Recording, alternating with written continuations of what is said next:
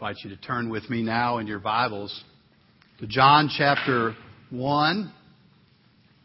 We're going to look at verses 1 through 18, and you do have a little green sheet somewhere in your bulletin that shows you where we're headed over the next few weeks, both in our worship service messages and also in our Sunday school time as well. We're going to be looking at John in both areas, and so as you turn to John chapter 1, verses 1 through 18, it's interesting, there's many remarkable things that John says about Jesus. He tells us that Jesus is the bread of life, that through Him we can have spiritual feeding. He tells us He's living water through which we can have our souls refreshed. Reminds us as well that Jesus is a good shepherd who tends His flock and even goes so far as to lay down His life for His sheep. He tells us Jesus is the resurrection, that power over death can come through Him. And He tells us that He's the way, the truth, and the life. That He's the pathway to knowing God. There's many things that John tells us, and while we might be here today and wrestling with what those things mean, or perhaps are here today and wrestling with whether to believe those things, one thing we can be sure of, John was convinced. He believed these things and he knew these things. We know that for a number of reasons. One is because a lot of his writings were put down while he was in exile, serving time on a little island for his belief in Christ. So he was persuaded. He wasn't just persuaded, but he also had a front row seat, right? He was part of the 12 disciples, and even among those 12, part of 3 who spent some particular focused time with the Lord. So he was right there, and in fact in John 21:24, he says that he's bearing witness to these things, and that his statements, therefore, should be taken as truth with a capital T. He says he's not saying something he made up. Saying it's something he saw face to face. So he was convinced, and he was close to the action, which might make us think, well, what's that do for me? I'm so many thousand years removed from that action, but it's interesting. Some of his concluding words in the book of John, chapter 20, verse 31, he says this. He says that he wrote these things that you and I may believe in the Christ, the Son of God, and that by believing we may have life in His name. That's what we want to begin to talk about today, is how we can have life in His name. So I invite you to stand with me in honor of God's Word as we read together John chapter 1, verses 1 through 18. I'll read them aloud. It says, "In the beginning was the Word. The Word was with God, and the Word was God. He was in the beginning with God. All things were made through Him, and without Him has not anything made that was made. In Him was life, and that life was the light of men. The light shines in the darkness, and the darkness has not overcome it. There was a man sent from God whose name was John." Here he's talking about John the Baptist. "He came as a witness to bear witness about the light, that all might believe through him. He was not the light, but he came to bear witness about the light. The true light, which enlightens everyone, was coming into the world. He was in the world, and the world was made through him, yet the world did not know him. He came to his own people did not receive him. But to all who receive him, who believe in his name, he gave the right to become children of God, who were born not of blood, nor of the will of the flesh, nor of the will of man, but of God. And the Word became flesh and dwelt among us. We've seen His glory. Glory as of the only Son from the Father, full of grace and truth. John bore witness about Him and cried out, 'This is one of whom it is said, He who comes after me ranks before me, because He was before me.' And from His fullness we have all received grace upon grace. For the law was given through Moses. Grace and truth came through Jesus Christ. No one has ever seen God, the only God who is at the Father's side. He has made him known. You may be seated. And let's pray together again. Oh, Father, we ask now that you would come and be present as we focus on your word. And we're mindful that all of us, Father, are like grass. Whatever glory we have is like the flowers of the field. Father, the grass withers and the flower fades, but not your word. It stands forever. So we pray you would come and teach us through it. In Jesus' name, amen. Well, the blockbuster movie Saving Private Ryan centers around the value of the life of a son. The violence and the language of the movie make it rough viewing and definitely not one for the kiddos. But after the initial scenes, it begins with a crucial decision that General Marshall has to make. The War Department is preparing 3 separate letters that are going to be sent to one poor woman about the death of 3 of her sons. And Marshall has to decide whether to send further soldiers into harm to find Private Ryan, her one remaining son.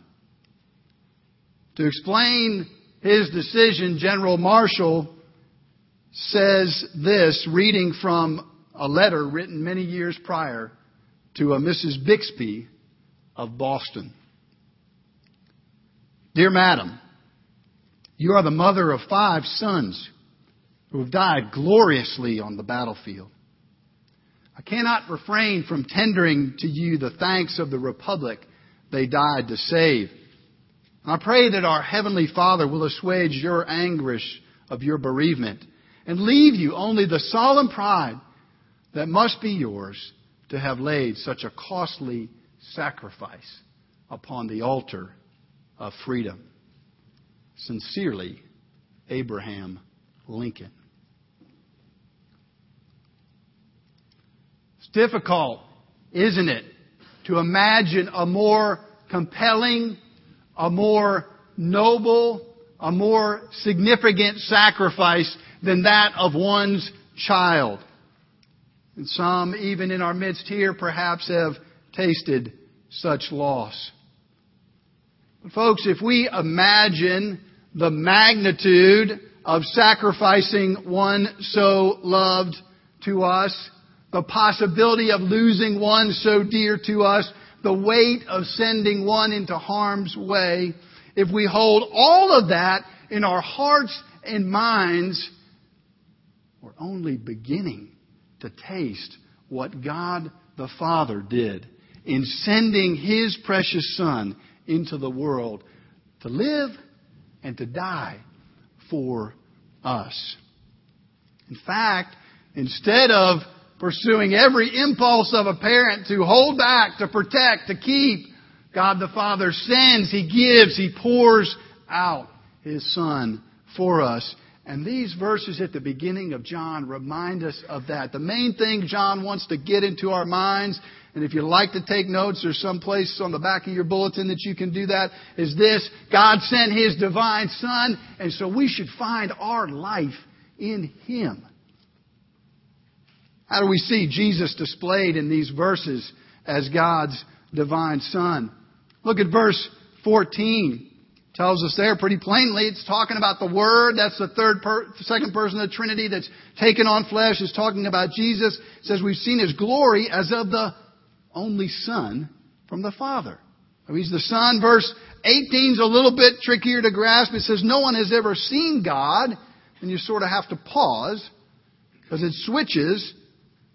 The only God, they're referring to Christ, who is at the Father's side, He has made Him known. So it says it quite explicitly that way. But then if you go back to in verses 1 through 3, it says, in the beginning was the Word, and the Word was God, and the Word was with God. It sounds like some verbal gymnastics to us. If you haven't looked at it in a while, or if you've never read through this passage, it seems like he's going all over the place. But here's the point. Jesus is God's divine Son. And even if we say we have trouble understanding that, and this is true for lots of things about our faith, folks, you and I don't understand exactly how a sunrise works, right? But we find it beautiful and it draws us. You and I don't understand exactly how a storm moves in with force, but we understand its power, right? We can grasp that. And so John is inviting us in these verses, even if we can't understand all of the magnitude of what he's saying, to embrace this fact that Christ has been his divine Son sent to us, that he is stooping down with mercy. And because he stoops down with mercy, a response is warranted from us. And the response is that we should find our life in him. The challenge is, right? We find our life in a lot of other things. We find life in our stuff. Find life in our success. We find life in our image, in our relationships. We even, and listen to this, church-going folk, we find life in our morality, don't we? And being really good people. And those things promise some things to us, right? They promise happiness or control or power or escape or whatever they are. We find life in many things. And the Lord is reminding us here that all those things must come under the life that we find in Christ. He is the center point, the head of our life. So as we look at these verses, I want us to think about where are we finding our life today, because these passages remind us of three ways that we find our life in Christ. One is that He's the light. Another is that He's our adoption. And the last, that He is glory. So look with me at verses 5 through 9, and let's see how this passage tells us that we can find light in the life of Christ. Verses 5 through 9 say, the light shines in darkness, and the darkness has not overcome it. And it tells us about this man named John the Baptist. He came as a witness. What did he witness to? It says he witnessed about the light, that all might believe through him. He was not the light. And then verse 9 tells us the true light, which enlightens everyone, was coming into the world. A couple things we see here. We see a dramatic contrast, don't we? The world has light and darkness in it. And that's not just stuff that's out there, evil forces bringing darkness or particularly bad people. The Scriptures tell us, in fact, that mixed up in all of our own hearts is much darkness as well. So Jesus comes to bring light into dark hearts. We have to ask ourselves today, do we believe that about ourselves as we think about the light of Christ? It's not only a contrasting light here, but it's an exclusive claim about light. Look at verse 9. It says Jesus is true light, right? This isn't a message about a light in darkness. It's a message about the light. And we don't like to hear that sort of exclusive. It sounds very exclusive, like it's a special club. And what I can say is this, that even the claim that there is no true light, that all lights are equally true, is a claim that excludes others, right? It would exclude those who believe there is a place to find true light. So Jesus does make an exclusive claim. John makes an exclusive claim about His light. And it's a personal claim as well. That light can come in a way that would drive out darkness in our hearts. So how today is the light of Christ bringing you comfort in your life? Maybe in dark places in our hearts, in my hearts, in yours, where we find sin present. Maybe in dark places of just suffering and difficulty where we need encouragement to be reminded that there is goodness and hope in this life. The light can bring us comfort in that way. The light also can disturb us. We'll look at some other verses here. John chapter 3, verse 19. You don't need to turn there, but listen to what is said there. Right after John 3:16, it says, "This is the verdict. Light has come into the world, but men love darkness instead of light." Why? Because our deeds were evil. Everyone who does evil, John says, hates the light. He won't come into the light for fear that his deeds will be exposed. But whoever lives by the truth comes into the light, and see that it may be seen plainly what has been done through God. Folks, I've got a bad left shoulder. Way back in high school, this thing started dislocating. And because of that, number of years, I won't tell you how many have gone by since high school, this thing gives me some trouble over time. And so I've got to go in and get it checked out. And I'll tell you, I don't like being exposed and just having a weak shoulder, not being able to do things I would like to do. And I really don't like being exposed when you go into the doctor's office and they begin to look at it and prod at it. And I can tell you, I'm sure when I got to get in that MRI and put on a hospital gown, I really don't like being exposed that way either. And I don't like being exposed when the doctors hold up the pictures that have been generated and can see inside of me. I don't like it. It makes me feel weak. Same is true for us spiritually, folks. In areas where the light of the gospel comes in and it doesn't feel comfortable. It makes us uncomfortable, and yet in that place is where we find healing. They can't help fix my shoulder if they don't take a good look at it. And the Lord must look at our soul deeply, must show us our soul deeply to do that work that He wants to do there as well. Will you step into that light with me today?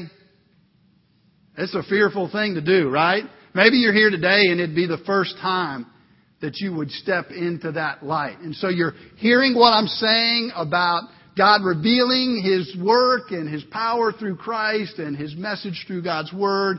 And you're understanding, okay, I'm beginning to grasp even in this worship service what it means for me to be in need of God's grace. And I get at least some measure of what Christ has done and making payment for that. I want to know that. Let me invite you to step into the light simply by acknowledging those things to the Lord. Maybe you're here today and you've been walking in the light for some time in your life, but if you're honest, it's kind of drifted and there's a lot more darkness, it seems, in places. These verses would remind us to come back into light. We have a gracious Father that welcomes us to come back. We don't have to stand at a distance. He's ready to welcome us again today. Maybe you're here and you've been walking in the light and are walking in the light, and these verses are just a really good encouragement and reminder that that is an excellent place to be and to stay there and move forward with the Lord. So we can find our life in Christ because He is the light.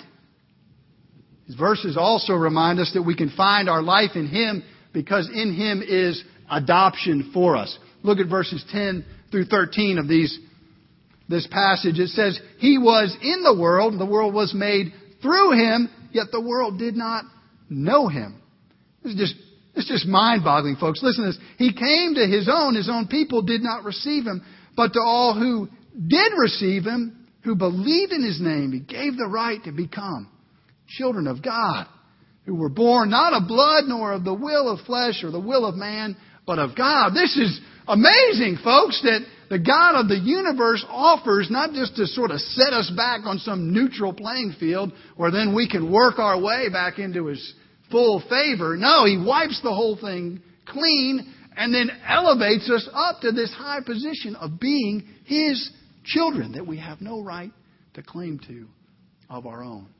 This is the mercy of God in adopting us, His grace and truth that comes to us. If our hope is in Christ today, that is where we stand.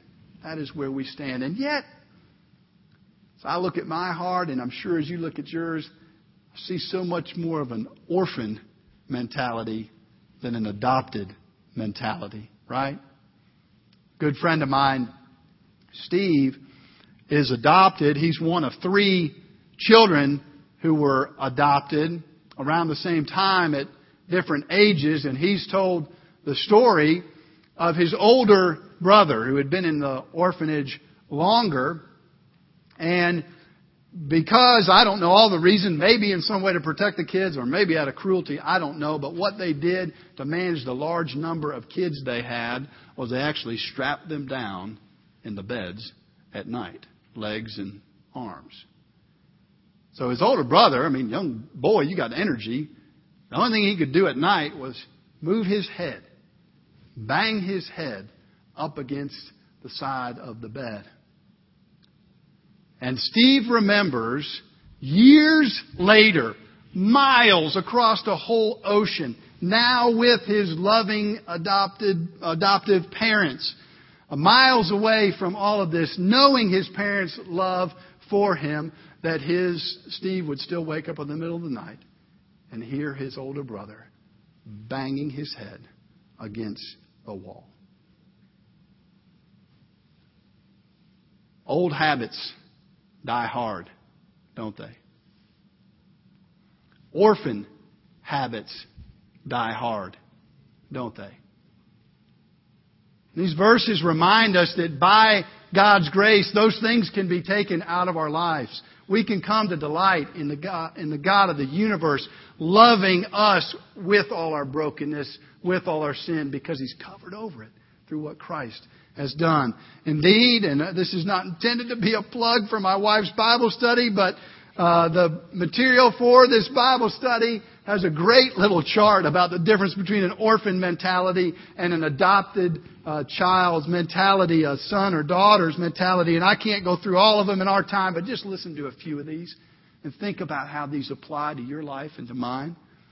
An orphan lacks vital daily intimacy with God. Doesn't experience. That's not vital to them.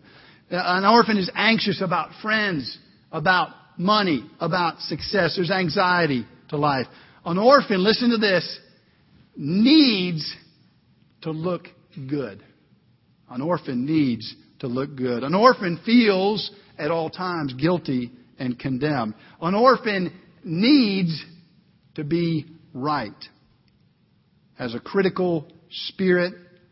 An orphan looks for satisfaction in many things other than the Lord.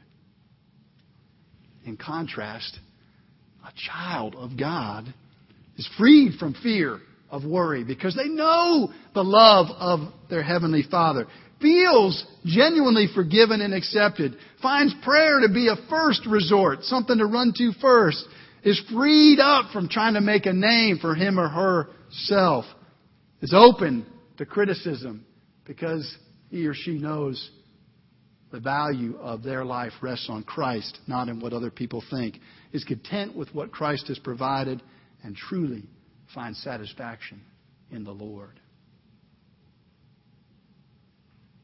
John assures us that by God's grace, we can be God's adopted children.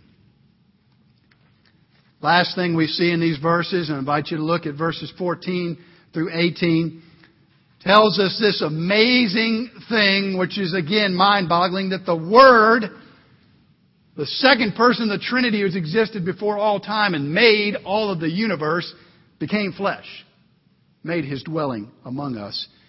Tells us we have seen His glory, glory as of the only Son from the Father, full of grace and truth. And then jumping with me down to verse 16, from His fullness we've all received grace upon grace.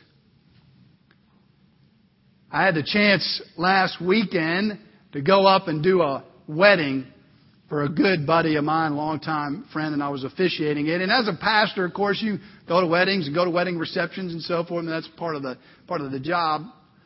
I went to this wedding reception and I saw something that I've never seen before. Got your attention, didn't I? It's not that exciting. I saw it from a distance, and I couldn't tell exactly what it was. It was sitting on top of a table, and it must have been 3 feet high and 1.5 feet wide.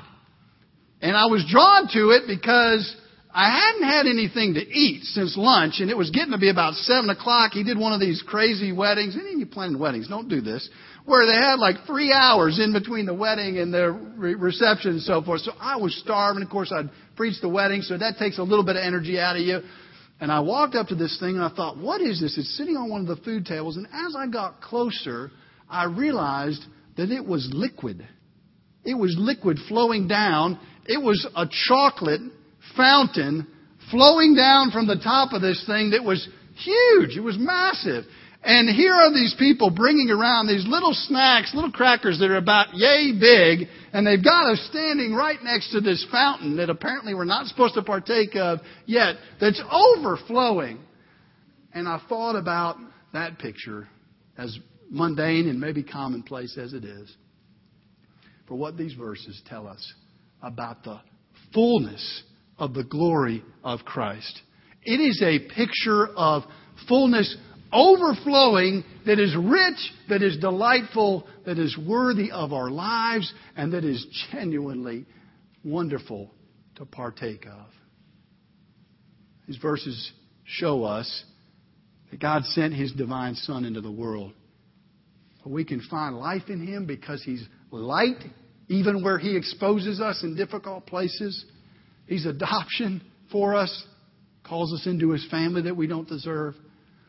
And He is fullness of glory poured out to us. Let's pray together.